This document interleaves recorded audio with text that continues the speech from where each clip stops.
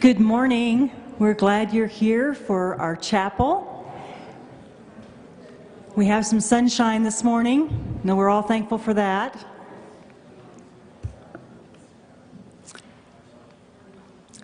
As we begin this morning, just like for us to share our theme together, if we could just say that out loud together first.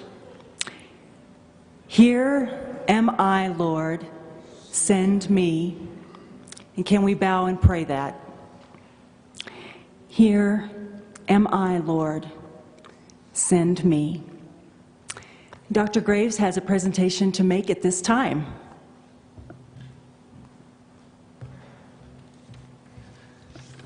Well, we still have folks coming in, but we wanted to do this right up front and then get into our time of worship this morning. And Dr. Lyke, would you join me up here? I know you really enjoy this, but stand up here with me. You got it. Okay. This day we recognize Dr. Alan Lyke for his leadership as college chaplain. His 11 years as chaplain equals the tenure of our very first chaplain, Dr. G.B. Williamson. Together, they hold the record for the time of service as chaplain of Nazarene Bible College. Albert Schweitzer wrote, "Impart as much as you can of your spiritual being to those who are on the road with you, and accept as something precious what comes back to you from them." Chaplain Lyke has faithfully given of himself to us. He has modeled Christ-likeness and challenged us to become more like Christ. He has led us in the way of holiness and called us to spiritual transformation. He has guided us in worship and taught us to give ourselves fully to God. Dr. Lyke has shown us that the only ones among you who will be really happy are those who have sought and found how to serve. Dr. Lyke, for your 11 years of faithful service as chaplain of Nazarene Bible College, we honor you. In all of your ways, you have acknowledged God, and because of your leadership, NBC is a better place. Accept our deep gratitude as something precious coming back to you. I read this quote from Ralph Sockman. It just seemed to capture the essence of Alan Lyke. He wrote, "Nothing is so strong as gentleness, and nothing is so gentle as real strength." So today we honor you, Dr. Lyke, for your years of service to Nazarene Bible College as chaplain.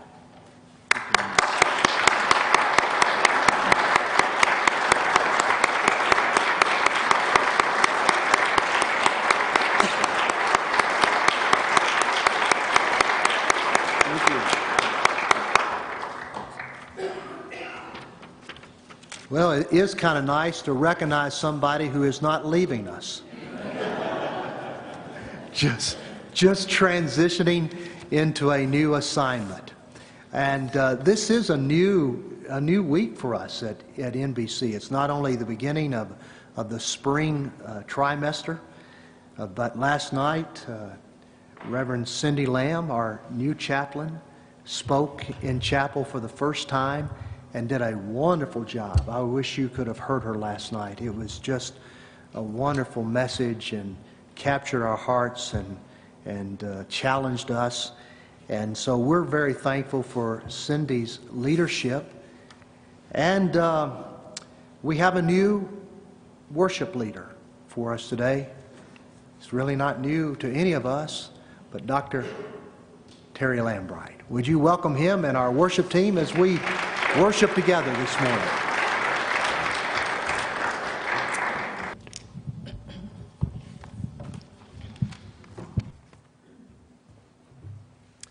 Would you join me in prayer? Father, how we thank you for the richness of life in you, for the way that you meet us here in this place. Again and again, we have asked, and you have come. And we thank you, Lord, for that.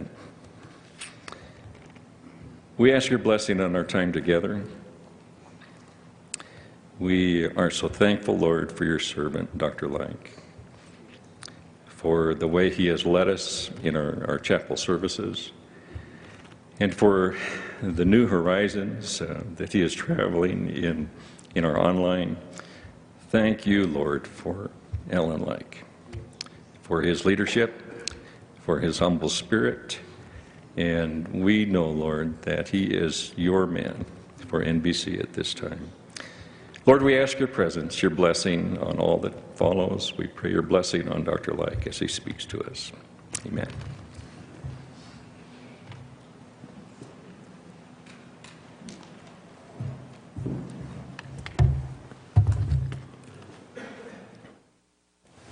Good morning. Good morning.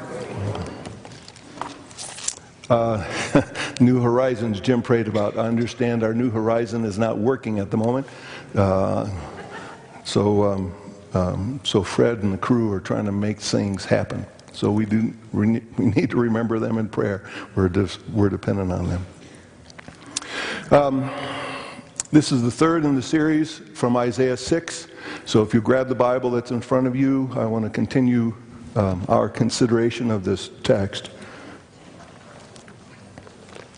It was my hope at the beginning of the year that we would be able to use this passage as a reminder and a renewal and a challenge for us. So our theme in the fall was, "Here am I, Lord, purify me." Second one was, "Here am I, Lord, restore me." Now, the first one I think we're pretty familiar with if we've been around the church any length of time. The second one, though, I want to remind us that the theme for that, the restore me, was that he was going to make us, he is making us, say it that way, he is making us into who we were meant to be. And in the passage in Isaiah, it reflects that restoration of Isaiah and offers us that same promise. So our theme for this term, our theme, right, for this term, is "Here am I, send me." And my notion is, my sense is that this is probably where we operate when we think about this passage. This is the place that we talk most of the time. So I know I'm going into real familiar territory, and that's a challenge.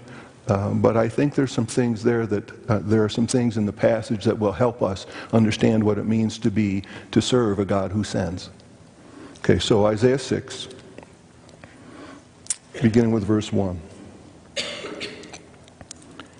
In the year that King Uzziah died, I saw the Lord seated on the throne, high and exalted, and the train of his robe filled the temple. Above him were seraphs, each with 6 wings. With 2 wings they covered their faces, and with 2 they covered their feet, and with 2 they were flying, and they were calling to one another, "Holy, holy, holy is the Lord God Almighty. The whole earth is full of his glory." And at the sound of their voices, the doorpost and the threshold shook, and the temple was filled with smoke. "Woe to me," I cried, I am ruined, for I am a man of unclean lips, and I live among a people of unclean lips, and my eyes have seen the King, the Lord of hosts." And then one of the seraphs flew to me with a live coal in his hand, which he had taken with tongs from the altar, and with it he touched my mouth and said, "See, this has touched your lips, and your guilt is taken away, and your sin atoned for." The word of the Lord. I just want us to take that in for a moment. It's one of the most spectacular passages in all of Scripture. The sights and sounds of the glory of God in his temple are breathtaking, or at least they should be. It's almost enough that we've heard it and read it this morning. We could go home, but we're not going to. The text is also, I think, one of the most powerful passages in Scripture. It is a passage that is used by God to call men and women into service. It is a passage used by God to keep us in His service. He has spoken to thousands over the ages through this passage, and He has said to them, to us, serve me. Anybody in the room? Does that apply? Yeah, likewise.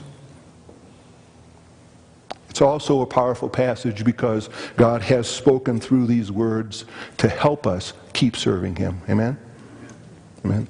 In the face of challenging times and insurmountable obstacles and human frailties and just plain life. Just plain life. If we take in all that this passage says, it helps us keep saying yes to God. Amen? Amen. Moves us along. Amen? This is a participatory sermon this morning. It's really easy. I say amen, and you catch the inflection and you say, amen. Okay, thank you. One writer put it this way: the preacher of the gospel who faces the apparent failure of his or her ministry and who is therefore tempted to despair, listen, may recognize from the example of Isaiah that he is required to be wholly on the side of God in his heart and to let himself be used as an instrument by God, whatever way God pleases. Now let me take care of the gender issue. This is not just a male thing. She is required to be wholly on the side of God in her heart and to let herself be used by God as an instrument in whatever way God chooses. However, as I mentioned in the other two messages, the leading character in this drama is not Isaiah. It's not us. It's God. The passage helps us see Him in ways that ought to prompt our responses to Him. Passage is used by God to remind us of His holiness, of His otherness. It gives us just a glimpse of His majesty and His authority. It reveals just a portion of His power and His glory. And it's only a partial revelation because we can't handle hearing and seeing all that He is. It is presumptuous of us to think so. That we get it. That we could contain it. It's only a partial revelation because it would consume us in an instant if He revealed Himself to us.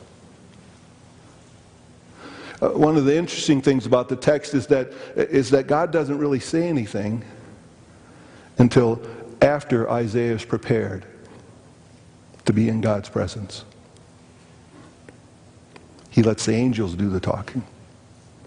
He lets the seraphim do the singing. He lets the heavenly host do the cleansing. And then, finally, when everything is ready, when Isaiah is ready, and when God is ready, then He speaks. And He says, "Then I heard the voice of the Lord," verse 8, "Then I heard the voice of the Lord saying, 'Whom shall I send? And who will go for us?' And Isaiah said 2 words. 'Here am I,' that's one word. 'Send me,' the second. 'Here am I, send me.'" But who is this God who sends a man to do His bidding? Who is this God that chooses a woman to serve Him? Who is this God that even bothers with humanity? Some thoughts. First, this God is not a tyrant God. He is not a God who wields an iron club over the heads and the hearts of those who fear Him. He's not a cruel dictator like Gaddafi and all those others who are getting pushback from the people that they've oppressed for so long. He's not a dictator God. He's not a tyrant God. Nor is He a taskmaster God, whose expectations are high and whose grace is low. He does not delight in getting people to do just what he wants them to do because he can. But we think that way sometimes about God, don't we? Don't we? One of my favorite radio programs is Prairie Home Companion. Shows how old I am, but I'm a Prairie Home Companion fan since living in Green Bay 20-some years ago. In Garrison Keillor's fictional town of Lake Wobegon, you know there are a number of churches. There's a Plymouth Brethren Church, and then there's a Lutheran church, and there's another church of another denomination, and the name of that church is Our Lady of Perpetual Responsibility. Isn't that how we think of God sometimes? Perpetual responsibility? Just one more obligation? Just some other thing I got to get done? A few years ago I saw a bumper sticker that said, "Jesus is coming, look busy." It's the same kind of notion. It's the same kind of thing, that he is just this tyrant that if we're not just doing it all the way down the line, he'll just take us out. Maybe something like this: God said it, I believe it, that settles it, get her done. To view God as a tyrant or a taskmaster is to put him in the same league with all of the other gods that humanity has ever created. And it's a misunderstanding. To view him as a tyrant or a taskmaster is to create a God in our own image. The text tells us that he's more than that. Amen? Amen. He is more than that. In his book, The Prophets, Abraham Heschel reminds us. In fact, the reason I told you about the title and the book is that if you don't have it on your shelf, you should. The Prophets by Abraham Heschel. Any thought that God is an objective or a platonic self-subsistence of ideas, be it the idea of beauty or justice, is alien to the message of the prophets. God, through the word of the prophets, is revealed to be all personal, all subject. His ethos and his pathos. I was going to ask you, Gary, how do I say that word? Ethos and pathos? Oh, okay, thank you. They are the same. There is no difference between the way he behaves and the way of his heart. They're one. And Heschel goes on to say, it is a thought staggering and hardly compatible with any rational approach to the understanding of God, that the creator of heaven and earth should care about how some obscure man behaves toward widows and poor orphans. It's not rational. It doesn't follow that the God of the universe should say to a woman, I am concerned about this person. Serve me there. But he does care. Amen? Anybody know? Give witness to that? He does care. The amazing, unexplainable, irrational truth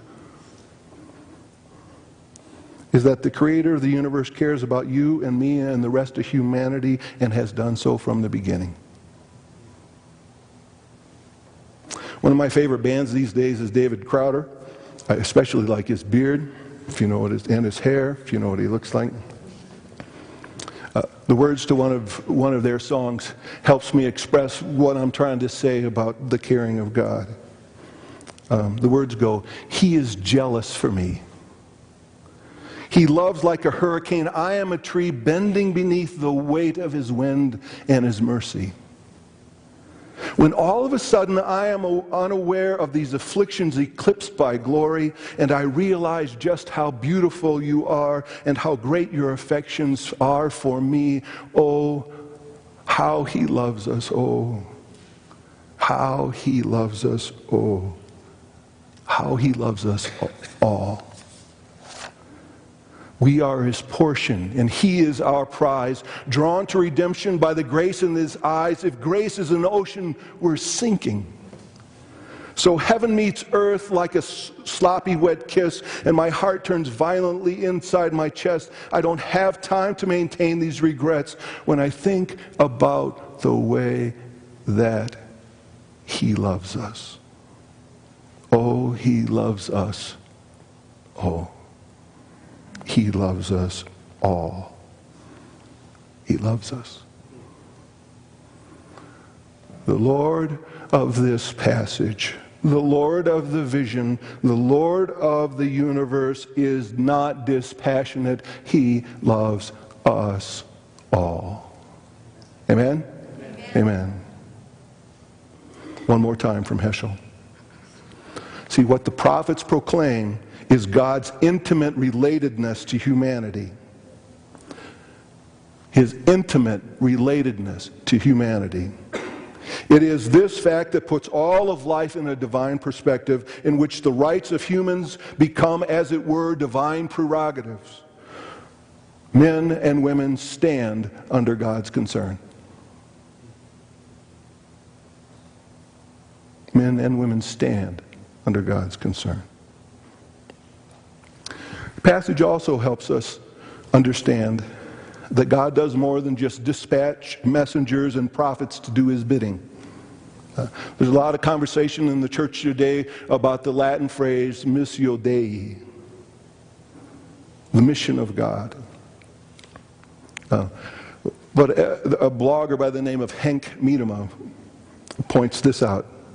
He said that the idea of the mission of God should be read in a double way. God is the author of mission, but He is also the object of mission. God sends Himself. Let me say it again. God is the author of mission, but God is also the object of mission. God sends Himself. He is both sender and sent one.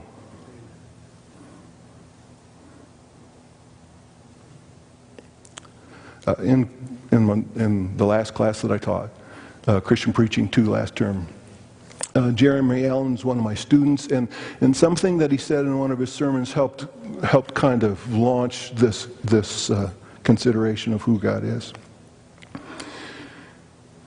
In his passage, the text for his sermon was John 3:16. Always, like I said at the beginning, always a dangerous thing to preach from a text that everybody knows. But in the middle of his message, he pointed out that in most cases, when it refers to God's mission in the world, the word sent is used. So in John 3:17 it says, "But God did not send His Son into the world to condemn the world, but that through Him the world might be saved." Right? Familiar? But in John 3:16 it says, He gave.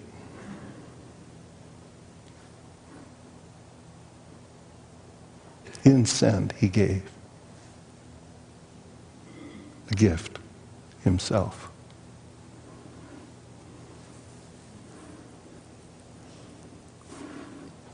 God is the author of mission, but He is also the object of mission. God sends Himself. He is both the sender and the sent one. Miedema goes on to say that believers are a part of this mission. We bear the same burden that God laid upon Himself. Hear that again? Believers are a part of this mission, bearing the same burden that God laid upon Himself. This is such an important notion, as it helps not make ourselves the source or the target of mission. It's not about us, it's God's idea.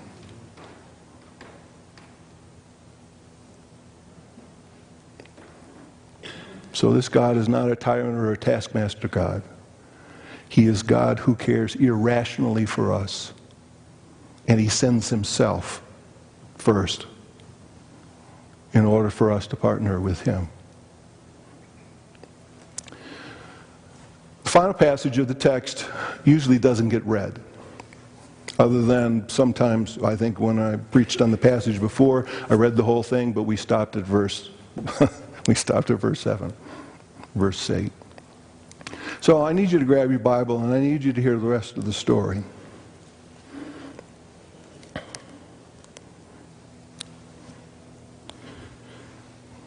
So God says, who will go?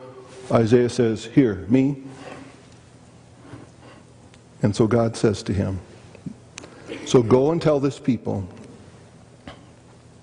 be ever hearing but never understanding, be ever seeing but never perceiving.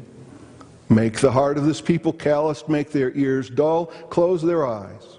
Otherwise, they might see with their eyes and hear with their ears and understand with their hearts and turn and be healed. Well, how would you like that for a job description? It sounds like an opportunity to me. And then Isaiah rightly asks, okay, so how long? For how long, O Lord?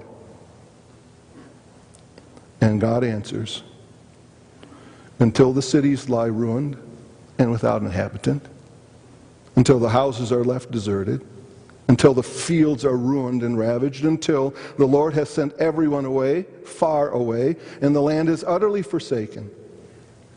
And though a tenth remains in the land, it will again be laid waste. But as the terebinth and the oak leave stumps when they are cut down, as the holy seed will be the stump.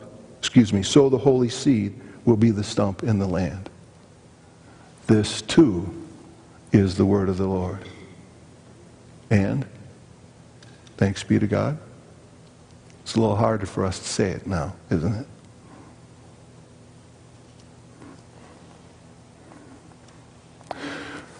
But the difficulty in our response reveals a presumption that we know better.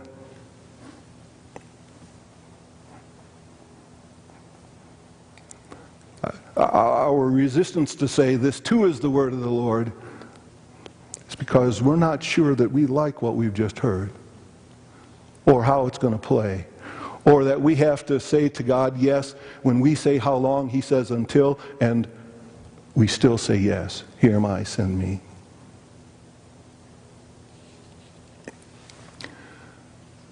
One more thing that I think the passage tells us. And it's this. God knows what he's doing when he calls us.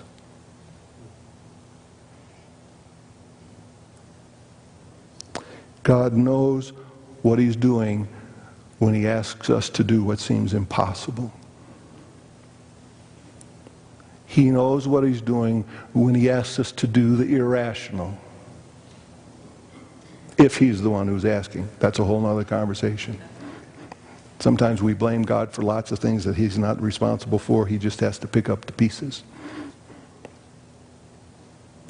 God knows what he's doing when the mission that he gives to us seems futile.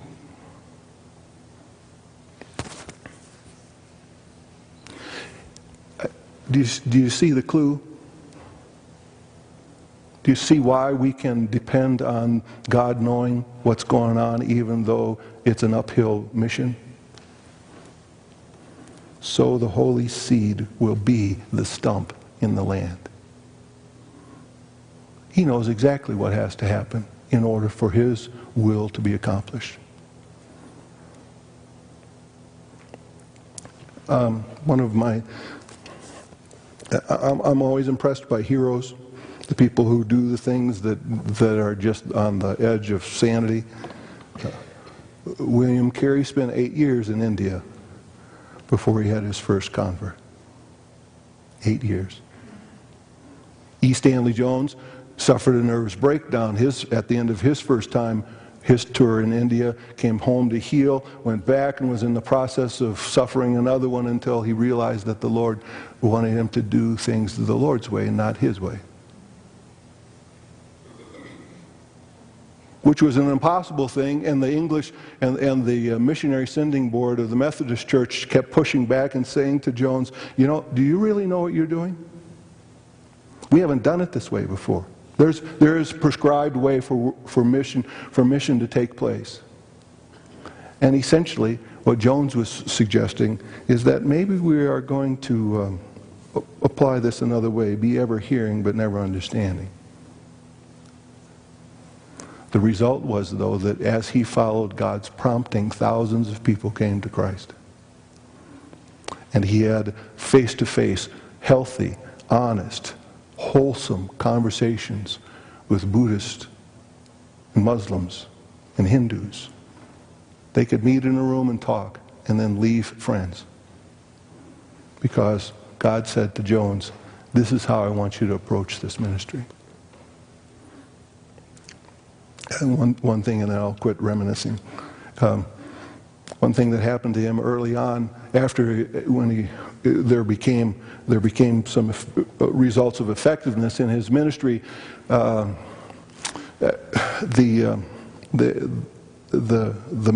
denomination wanted to impose certain strictures and certain practices. Jones says, I think the Indian Christians led by the Spirit can figure this out. And he just kept getting pushback from the folks. What about heresy? What about da-da-da-da-da-da?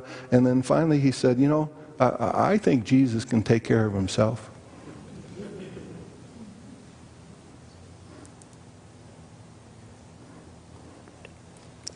God knows what he's doing when he calls us.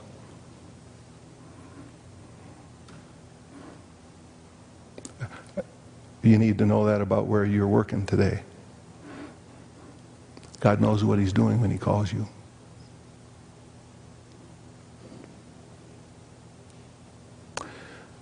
And if we'll say yes and continue to say yes, he will accomplish all that he wants for the world.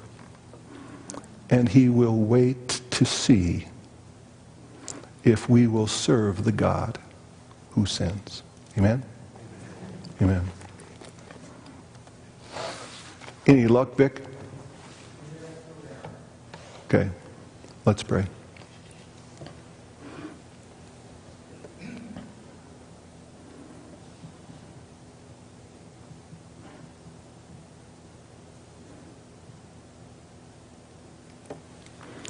We're grateful, Father, for all of the ways that you speak to us, reveal yourself to us.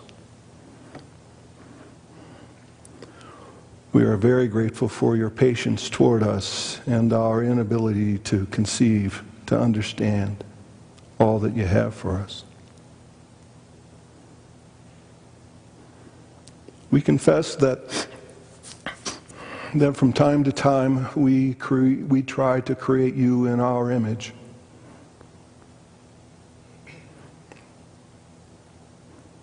And fail to see you as holy. Fail to see you as all-knowing. Fail to see you as one who loves us. Oh, how you love us.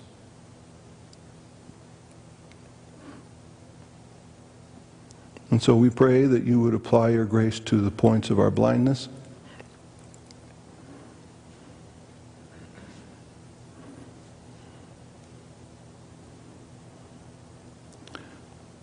That you would apply that you would accept our apologies for our insisting it be our way.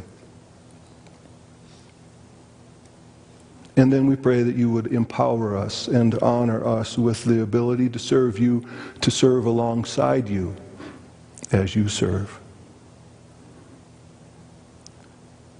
And we pray it in the name of the one who set the pace, and then the power of his Spirit who makes that possible. Pray in the name of Jesus, and everybody said, amen.